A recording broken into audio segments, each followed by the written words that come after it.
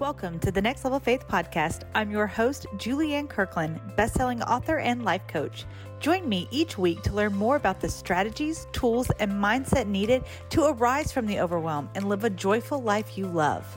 To learn how you can work with me further or to get your copy of my book, Arise and Shine, check out www.juliannekirkland.com. Also, be sure to hit that subscribe button so you never miss an episode, because the best version of you begins on your next level of faith. Hey, welcome back to the Next Level Faith podcast. I'm your host, Julianne Kirkland, and I am so excited you are here with me today. Today, I have just a quick little episode for you that I hope serves you and you find extreme value in, because when I read it the other morning, I was like, I needed that. So I know that if I need something from the Word of God, then it is not only for me, but it is to flow from me to reach somebody else. And that is part of our calling as messengers, right? Is that we're not supposed to just store it up for ourselves. We are supposed to let it flow freely through us to all those that we have influence over and with.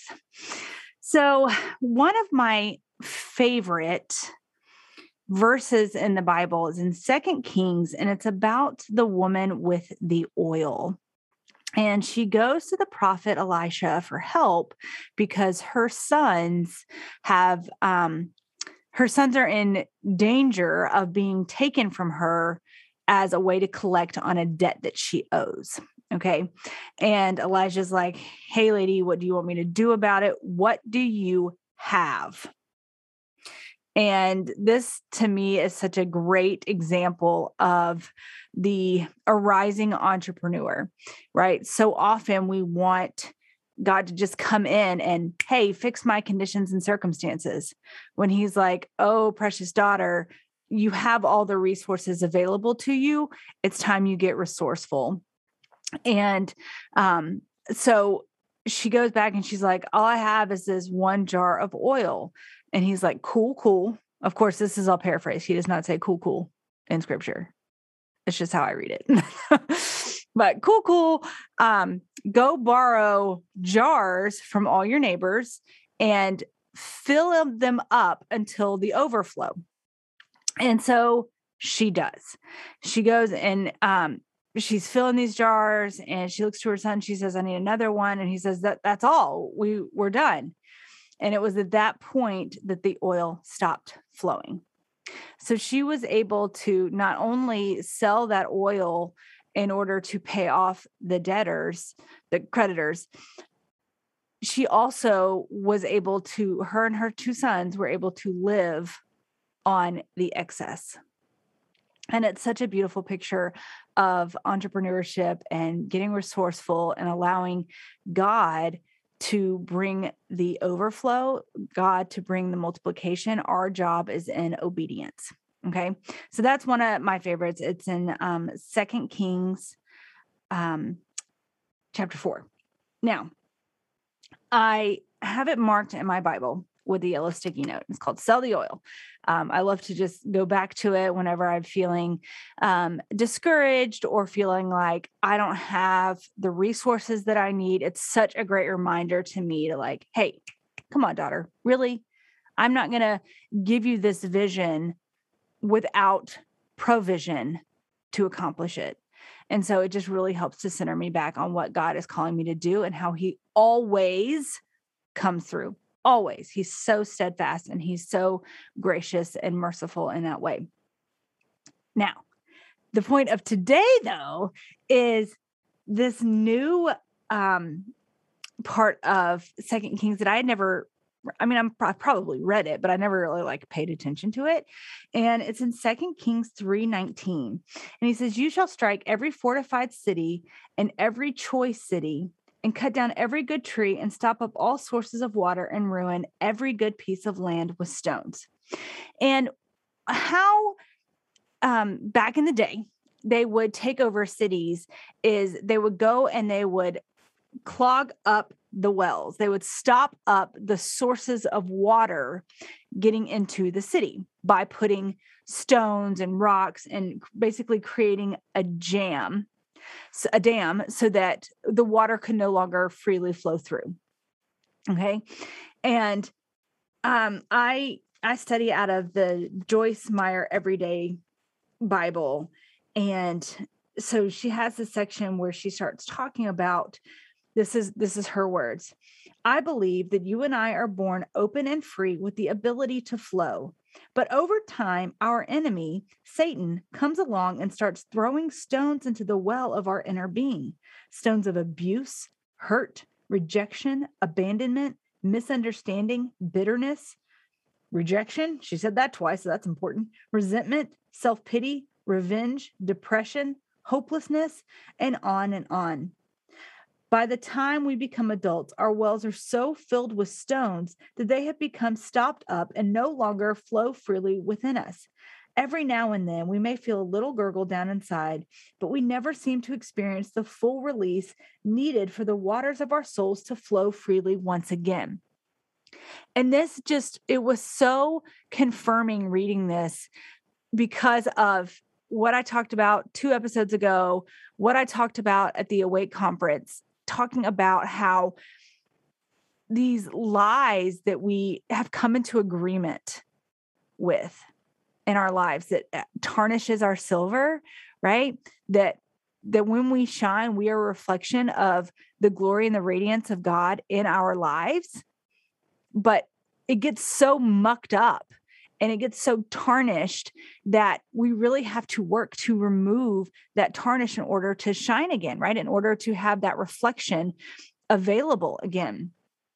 And this is saying the same thing, is that in order to flow freely, in order for God, just like he did with the woman in the oil, to bring us to the overflow, for that free flow of his love, of his abundance, of his grace, of his mercy, for all of that, for people to be able to witness that in our lives, we have to unclog the dam that's been created with all of those old stories and lies that we have come into agreement with. And it's so crucial. I work with my clients on this all the time because they might have one particular area in their business where they are gritting and grinding to get through it, to get over it, to accomplish it. And it's hard, not like a worthwhile hard. It's just hard. Like there's no payoff coming. It's just, was it tooth and nailing? Is that I don't know what the term is, but where it's like, you're just hanging on I'm gritting. You can't see my face right now, but you're just gritting on and you're holding on. And you're like, I'm going to make this work. I'm going to make this work. That's how I was working in the last year of my salon company. I was just like, I'm going to make this work because I make things work. And that's not at all what God had for me. That ended up becoming a stone in how he was trying to flow through me, which is crazy. But I have my clients start thinking about what is stopping you. Let's go back, because it's not that you don't know how to build a website. That's not the reason you're not successful in your business. It's not that you're afraid to make follow-up calls. What is it? Is it rejection? Is it fear of rejection? Is it self-pity? Is it some kind of hurt that you've experienced and you're terrified to experience it again? There is a boulder in your stream of living, flowing water that comes from God that is purposed to flow into others. And there's something that we have come into agreement with, and we say, it is what it is. Ooh, man, how often do you say that? Oh, it is what it is. Is it though? Does it have to be? And so start thinking about possible boulders in your stream? What is keeping the living word of God flowing through your life, in your life, into others? And for the longest time, mine was this feeling of not being good enough. That's my main affliction. I took my all the attendees that came to the Awake conference, I took them through my overcoming life's obstacles by manifesting God's strength. I took them through that 5-step process, which is my Arise formula. And the very first step is to deal with your afflictions. Because over and over and over again throughout Scripture, God is not going to advance you in your assignment until you deal with your afflictions. Until you deal with that tarnish, you will not be able to fully shine, to fully reflect who He is in your life. Until you remove those boulders, you will not experience the free-flowing love and grace and mercy of Jesus in your life. And it's so amazing to me to see how He just keeps sharing these little nuggets with me, but they're all pointing back to the same thing. And that is God's word. That's how it works. When God says something over and over and over again in Scripture, it's for a purpose. It's for an intention. It's made to be effective. He wants you to get it. He wants you to get it. And that's why there's 365 times in the Bible that He says, do not fear. But then here's the best part. He says, for I am with you. Doing the work of getting to the root theme of the afflictions in your life that have been keeping you stuck. Doing the root work of removing that tarnish from your silver. Doing the work of uprooting those boulders from your stream. It's hard. It's uncomfortable. And you don't have to do it alone. It's one of my most favorite things to work on with my clients because there's so much freedom on the other side. And here's the thing. Like, I will hop on a call and just do a call just around that. It can just be a one-off call. We don't have to work together for months. We can just do that one exercise together in order to help you get some support that you need. Because it's hard work. It's hard to do. And you can't see the things clearly by yourself. It's too hard. It's one of the greatest tools that the enemy uses in us is the need for isolation, where we feel like I have to do it alone. I'm going to go do it alone. There's too much shame I have here to share it with anybody else. Any area that you are experiencing shame is being used against you by the enemy. You will never fully reach your fullest potential if you're carrying on that shame. Ever. You got to let it go at some point. Find somebody that will help you through that process. There is no shame. There is no condemnation for those who love Christ. There's none. There's conviction, sure, but there's no condemnation. There's no need for judgment from somebody else. My job is not to judge my clients and the things that they've been through. I've been through my own ish. Like, are you kidding me? No, I have definitely had the log in my eye while looking at the speck in someone else's. And let me tell you that the removal of that log was unforgettable. It was an actual moment that happened where I physically thought a piece of wood was coming out of my eye.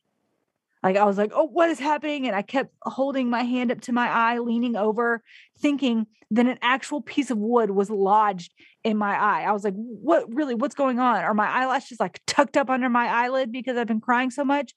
What is happening right now?